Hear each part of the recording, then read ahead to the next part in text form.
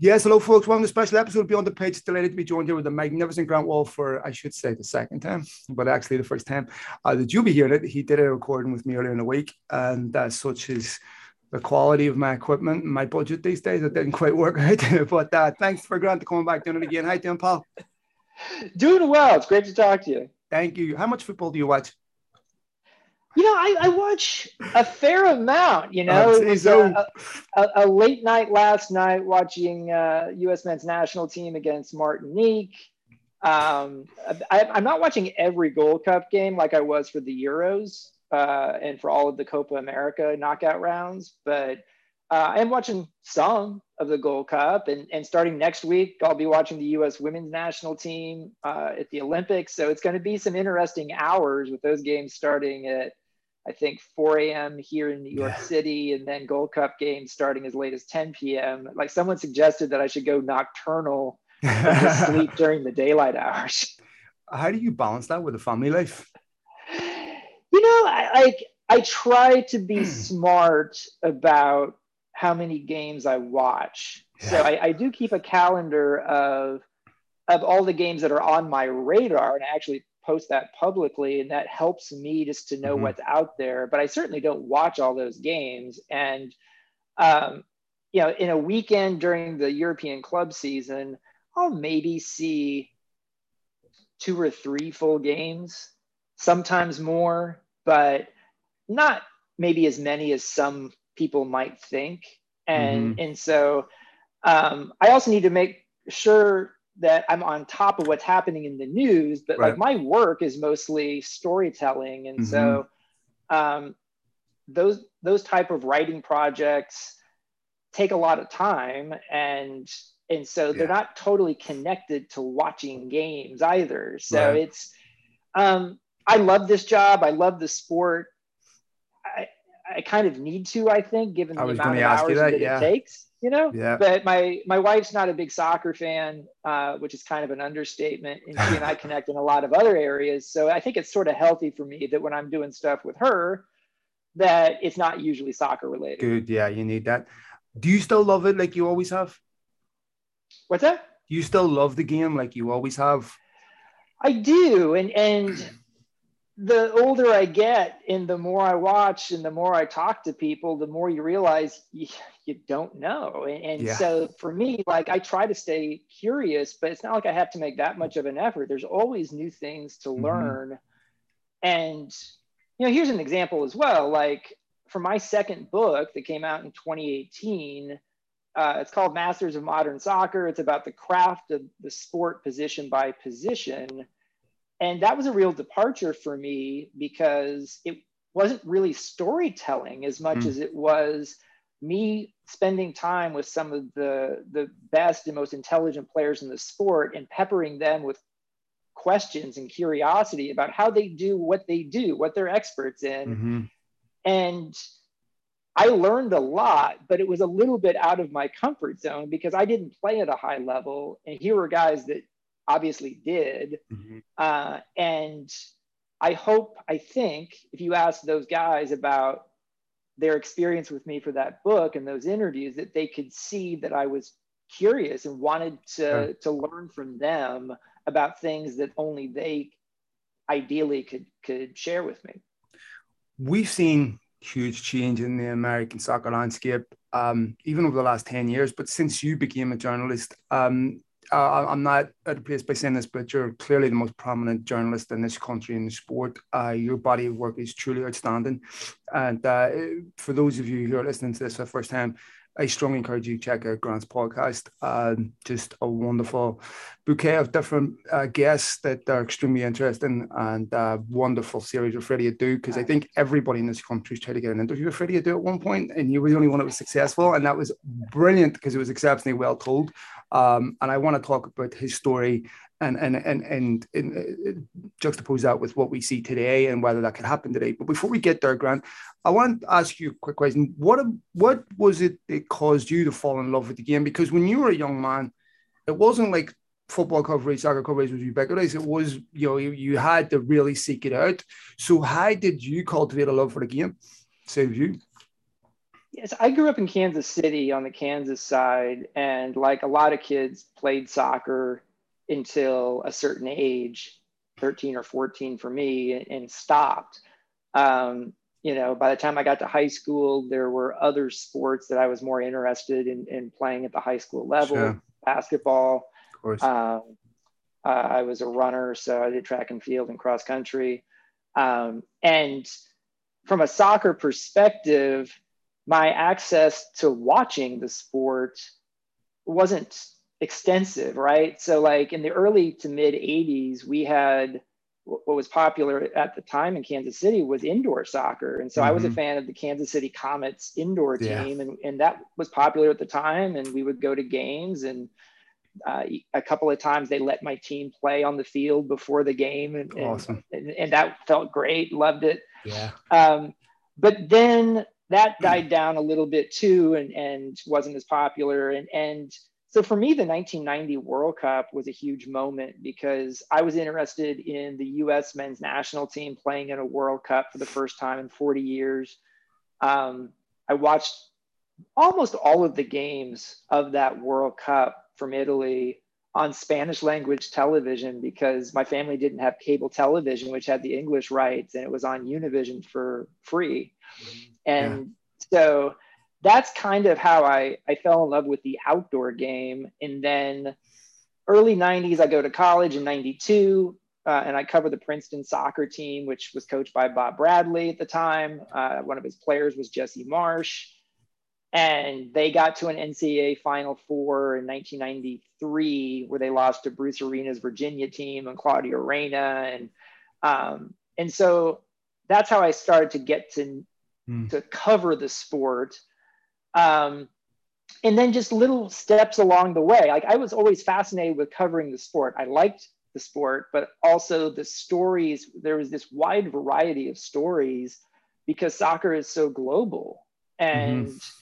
and there's so much of it. And so I remember being an intern at the Miami Herald in 96 when they had Olympic soccer in Miami. And that was the first time I covered the US women's national team and the Brazil team that was Hmm. basically Brazil's 98 World Cup Yeah. team.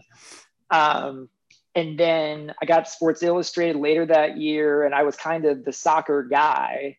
And so it kind of went from there in terms of I still covered basketball as my full-time gig. I did soccer on the side, but I did enough of it that as the sport got bigger, I finally was able to become a full-time soccer writer in 2009. That's amazing.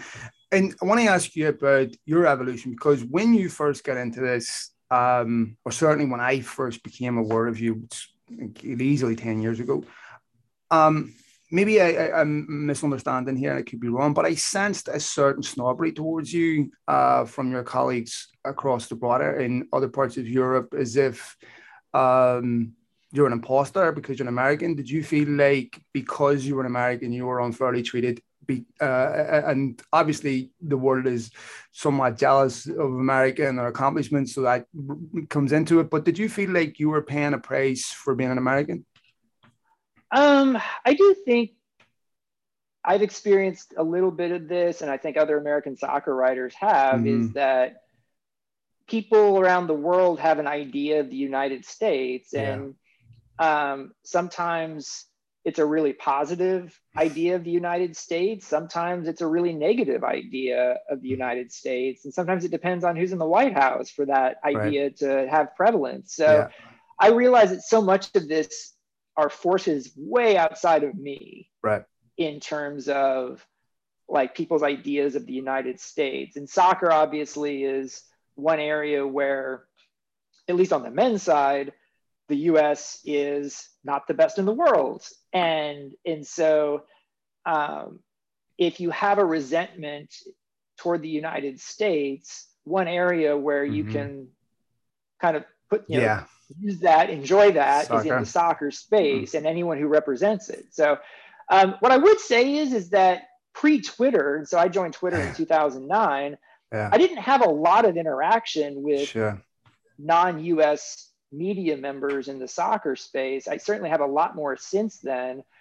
And there are plenty of wonderful relationships that I have with journalists in every soccer country that I've Sure. developed over the years, which have been great. Like Twitter will sometimes expose you to maybe some media people that you haven't met in person. Sure. Basically, anybody I've met in person, we get along great. Right.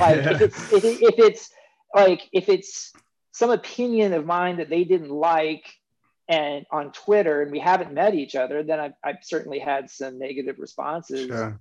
I do remember during the 2018 Men's World Cup in Russia, there's even more anti-American stuff than usual because one, the US didn't make the tournament, and two, Trump was in office. Yeah. And so like it's something I try and remember even right now, like with Hungary, for example, in the Euros this summer.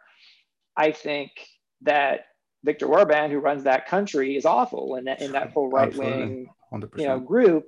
Yeah. But I certainly don't think that all Hungarians are supporting that. Yeah. And so, like, there were a few times I think during the 2018 World Cup where on Twitter, my response was, I didn't vote for it. Yeah, well, I mean, I just don't understand this. People don't have this nuance, because when people use blanket statements like America's a racist country, so who are you talking about? You're talking about African Americans, you're talking about Latino Americans, you're talking about Cuban Americans, you're talking about, because America is made up of amalgamation of every culture, every nationality in the world.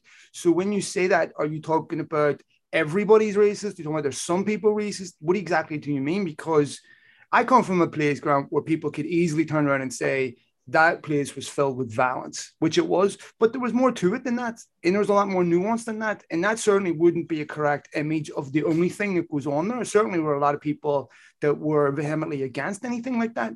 Living in this country, to me, the caricature that's built up of America externally never really translates to what it is actually going on the inside. And politics is messy. We know that. But I just don't understand why people don't see that nuance, that you're not the country. Yeah, no, and I agree with you on all of that. One thing I try to have, I guess, is some humility about where the United States is in a very global soccer space, and that I want to show respect for the history, for example, over the last century or more of European soccer and the traditions that have developed there. Occasionally I'm going to have maybe some ideas about how I think something might go better or work better. And I think sometimes people take that the wrong way, as if I'm like an arrogant American. Like there are certain things I propose for how the US approaches things in soccer that we're not doing. So you just kind of learn to have to accept it and realize that there are a lot of benefits of Twitter, for example. And yes, there are some real negatives that come with it as well, but not to let the negatives become too negative and overwhelm everything. Yeah, I know, we all get that. Let me ask you about US soccer, and because one of the popular things to do, and maybe there was some justification for it, certainly it's not perfect, but to malign the youth system in this country as nothing more than privilege versus, those who don't. And if you have money, you can play for club soccer, you're going to get all the best access and opportunities. However, how do you explain, surely Christian Pulisic and all the young kids that are going to European top clubs are not anomalies. They're coming out of this system. So is it fair to malign this system in the way we have? Well, my thing with youth sports in the United States is not just about youth soccer. It's about youth sports for every sport. And, this is like a $15 billion a year industry now. And you've got traveling teams for really young kids to play, their families get on planes and go with them to different tournaments all the time and all these different sports. And it strikes me as it costs too much money. This applies to soccer as well. It overly sort of professionalizes the sport at a young age and makes it less fun as a result. And it also prices out a fair number of communities, especially low income communities. And so that's the stuff that I have an issue with. And it's, it's for youth sports in general in the United States. Now, soccer theoretically should be a very inexpensive sport to play just because of you don't need much equipment to do that. You shouldn't. And yet here in the United States, soccer is very much a white middle to upper middle class sport still. And you have more traditional soccer loving communities, the Latino community to a large extent, that feels like they haven't been welcomed by the soccer establishment represented by US Soccer and all of its different members. And there's a lot of truth to that. So I hope we become much more of an inclusive soccer community in the US, including with youth soccer. At the same time, when you mention guys like Christian Pulisic and these young Americans who are now playing professionally and doing very well in Europe, I do think that the MLS academies have done a better job in recent years of not just putting money into their academies, but starting to produce more and more good players, especially particular MLS academies, FC Dallas, New York Red Bulls, Philadelphia Union, NYCFC, and there's more. So that's starting to really bear some fruit. We just saw this past week yet another Dallas homegrown player, Tanner Tessman, go to a team in Venezia in Italy. So, that's 3 former Dallas homegrowns now in Serie A. And so all that's very exciting. And I think MLS finally sort of acknowledging publicly a couple of years ago, we're a selling league, and we're going to get into the, in solidarity payments and training compensation, and we're going to incentivize more the development of young players in the United States. I have to say, looking at soccer in this country, I finally feel like it's established roots, where in the past games were like events. There was no foundation. There was no there was nothing in place that was going to secure the game for the next 20, 30 years, where you could build your own identities, where you could turn your own stadiums into fortresses and everything else that have relevance in the same way all other big clubs have, instead of playing cavernous empty stadiums. And I feel like football has its own place and it's finally established. Lessons were learned from the old NASL. MLS, really since its inception, has grown, and it actually has credibility around the world. We see the Euro viewing figures, which are unreal. We saw what you tweeted earlier about Lionel Messi. I actually sent the same text to a friend with exactly the same text. I said, no longer is this a place for anonymity for footballers. It finally feels like, I'm trying to understand exactly why this is. I think video games are partly responsible for it, because kids become much more familiarized with playing FIFA and other things. But it finally feels like soccer has taken root in this country and it's here to stay. Would you agree? Yeah.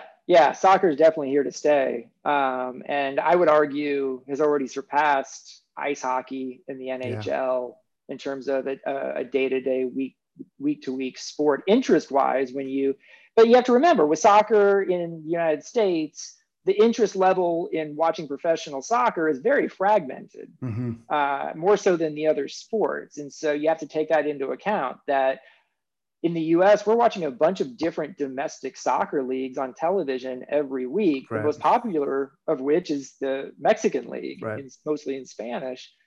But you've seen the Premier League grow, you've seen the other big leagues in Europe grow, Champions League, MLS.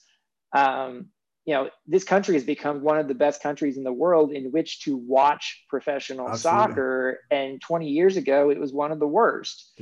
So that's a huge cultural change that, like video games, I think has also increased the interest of Americans, but also increased the skill level of young players when they can see this week to week and be part of this global culture of the sport. There's no stigma anymore attached to being a soccer fan in the United States, because I can remember in the 90s, there was still this giant stigma. You would turn on Sports Center on ESPN every night, and they would make fun of the sport of soccer. Yeah. And so that's totally changed to the point where with young people in this country, it's not only is there no stigma, this is a popular sport. And so that's a good sign for soccer. It's not a great sign for baseball, which is a very sort of their fans are much older. 55, I thought I read was the median age for baseball.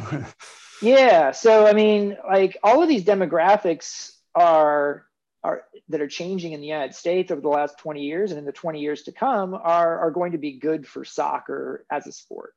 It's funny because, I grew up, when I came here, it was pre-Lionel Bienvenu just about, but I grew up obviously in Europe. And I remember, and this would happen before every major tournament, specifically the World Cup, and they would have a 2-3 minute clip of some British reporter walking through New York and asking people about the World Cup who were completely oblivious to it and giving answers that they would snigger at and laugh. And I always thought that was particularly nasty, because what about the hundreds of people that did know? I mean, this was just, to me, edited deliberately to make fun of the United States. And I must confess, I thought that was quite nasty. But that wouldn't happen today, because I think there's a collective acceptance amongst people over there that, look, they are watching MLS teams, they're seeing young American kids in their teams, and they're not just at the bottom teams at the table. They're actually at prominent clubs making differences in big games. I think Europeans have accepted that America is no longer the joke of world football. And to me, it was always just a matter of time. This country's sports mad, and once it takes open serious, it will eventually improve. The other aspect of this, of course, is the growth of the women's game. Now, obviously, we've seen contentious issues with the USSF and everything else. But do you see a point in the future where women's football will be equivalent to men in terms of access, in terms of finances, in terms of viewing figures, attendance, all that? It's certainly possible. And I would argue that at the university level, that equality is there today.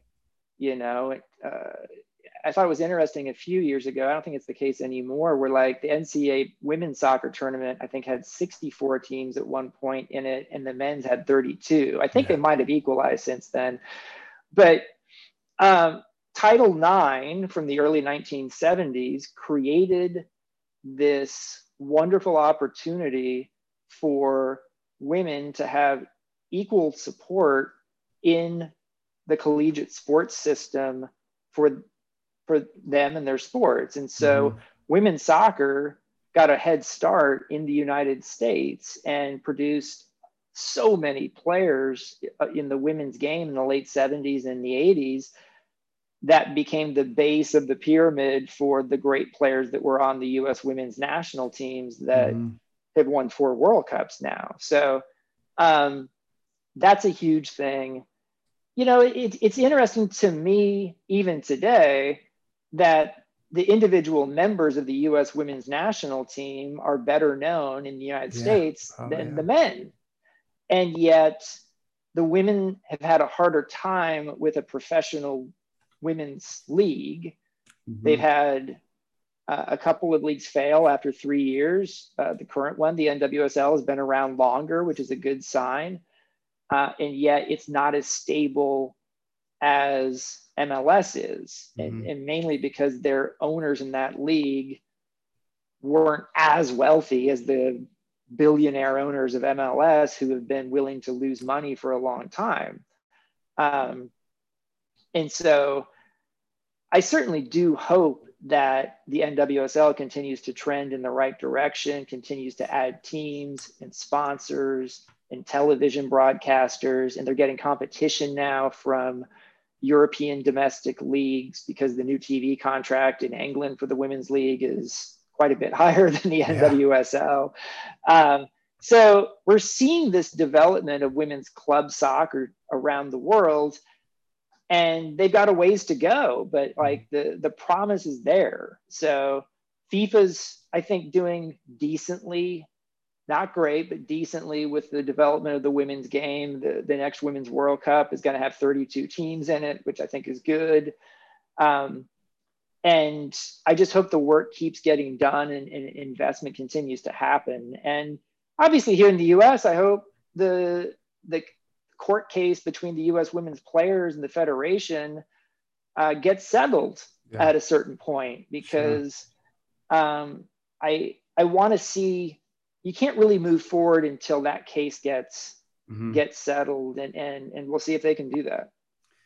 I want to ask you about something, because every country has its own sport and culture. And when I came to this country, one of the things that stunned me, to be honest, I think I was here about a week, and I went to a baseball game. I think it was Seattle Mariners and Anaheim Angels.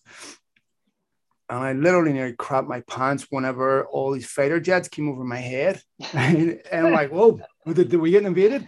And there's troops on the field and everything. And then I hear people say, I don't want politics in sport, but to me, American sports are dripping in politics. So what's your view on that?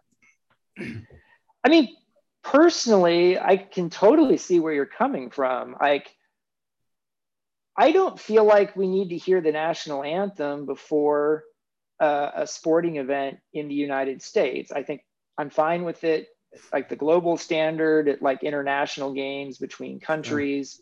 I get that. I respect our military. I've got lots of military members and veterans in my family. Absolutely. And yet I have issues at times just with the amount of sort of nationalistic, bordering on jingoistic vibe around American sporting events. And so, yeah, I think Bruce Arena was interesting, was one of the first people a couple of years ago to propose the idea that we stop playing the national anthem before club sporting events in the United States. And Bruce Arena is a very proud American. I know this, but like it's something that I wouldn't mind seeing go away. Was it always like that? Was it always played so ubiquitously? Because I thought it was sort of happened after 9/11, didn't it? Or no? It was before that. I think it was more mid-20th century that it became accustomed to play the national anthem at the start of baseball games and football games, et cetera, in the US. But it wasn't like that before. And so, you know, I think especially in the NWSL, players have said recently, when you have half the team kneeling and half the team standing, or with the US women's national team as well, there's been a lot of discussion within their members about what they want to do. But I think a lot of players on the US women's national team for their club games would prefer not to have the anthem at all. Last question or two here. I want to ask you, we talked about the newfound respect for American players. What about American coaches? Obviously, we see you at Jesse Marsh is doing an unbelievable job and rightfully being lauded for that. But just a few years ago, you saw, to me, we talk about jingoism with the coverage of Bob Bradley, which was, to me, bordering on bigotry, if it wasn't. You know, he used American football parlance, which is fine. We all use our own, you know, wherever we're from, our local, lexicon. But it just seemed like he was ridiculed for what to me seemed harmless. Is people like Jesse Marsh changing the perception of American coaches? Yes, is the answer on that. And it's interesting when you look at Bob Bradley's situation with Swansea, where he wasn't for very long, 70 some days. Bob actually is funny. He actually uses the word football all the time. I haven't heard Bob say the word gentleman, by the way. A lovely guy. I had him on the show before. A lovely guy. Yeah. Gentleman. And so like, and by the way, I don't care what word you use to call the sport. We all love the sport. So call it whatever you want. Yeah, exactly. Who cares? But like, Bob definitely ran into some of that over in England. I think what was just as equally disappointing for me was he didn't get support from Swansea to even have a transfer window, and that made it really difficult. Now Jesse Marsh, even though he's definitely a protege of Bob and hugely influenced by Bob, Jesse's got a different situation, having been with the Red Bull organization for so many years now. in New York, in Salzburg, now in Leipzig. And I think Jesse Marsch will get a lot more support from Red Bull than Bob Bradley ever did from Swansea if things don't get off to a perfect start. So I think Jesse's a fantastic coach who has become sort of his own man, using influences not just from Bob, but from everyone else he's worked with, like Ralph Rangnick and a bunch of others. And I had Jesse on my podcast and asked him, like, do you think there are some things that American coaches like yourself bring to European soccer that maybe aren't that widespread in European soccer? Yeah. And Jesse's answer was arrogance. And he said it with a laugh. So like, he knows that like there's this sort of stereotype of American arrogance out there, but it's maybe not even arrogance so much as belief. Yeah, I'm going to touch on that. That Jesse was, when he was talking to me about this, said like, look, I feel like, we had Bayern Munich in Champions League in our group last year. And I felt like on one day we could beat Bayern Munich. And a lot of people in Europe will tell you it's impossible for Salzburg to beat Bayern Munich, but I thought we were capable of doing that. And that's the type of belief that we're talking about, which I think is a positive American trait. It's not 100%. It's not being naive. It's actually saying we can do this, and getting past what sometimes is European's a tough word because like there's so many different aspects of Europe, right? But like you do run into some like negativity every once in a while of like, this isn't possible. And I think there's that American thing that can be a useful thing in the soccer world. Well, I do think there's a difference between arrogance and confidence, right? So my first exposure to this really with Americans, my other love is boxing, right? I would see in an individual sport where you better be supremely confident in yourself, I would see American fighters coming over there with this brash confidence that our culture over there didn't allow athletes over there to be like. They wanted them to be reserved and humble.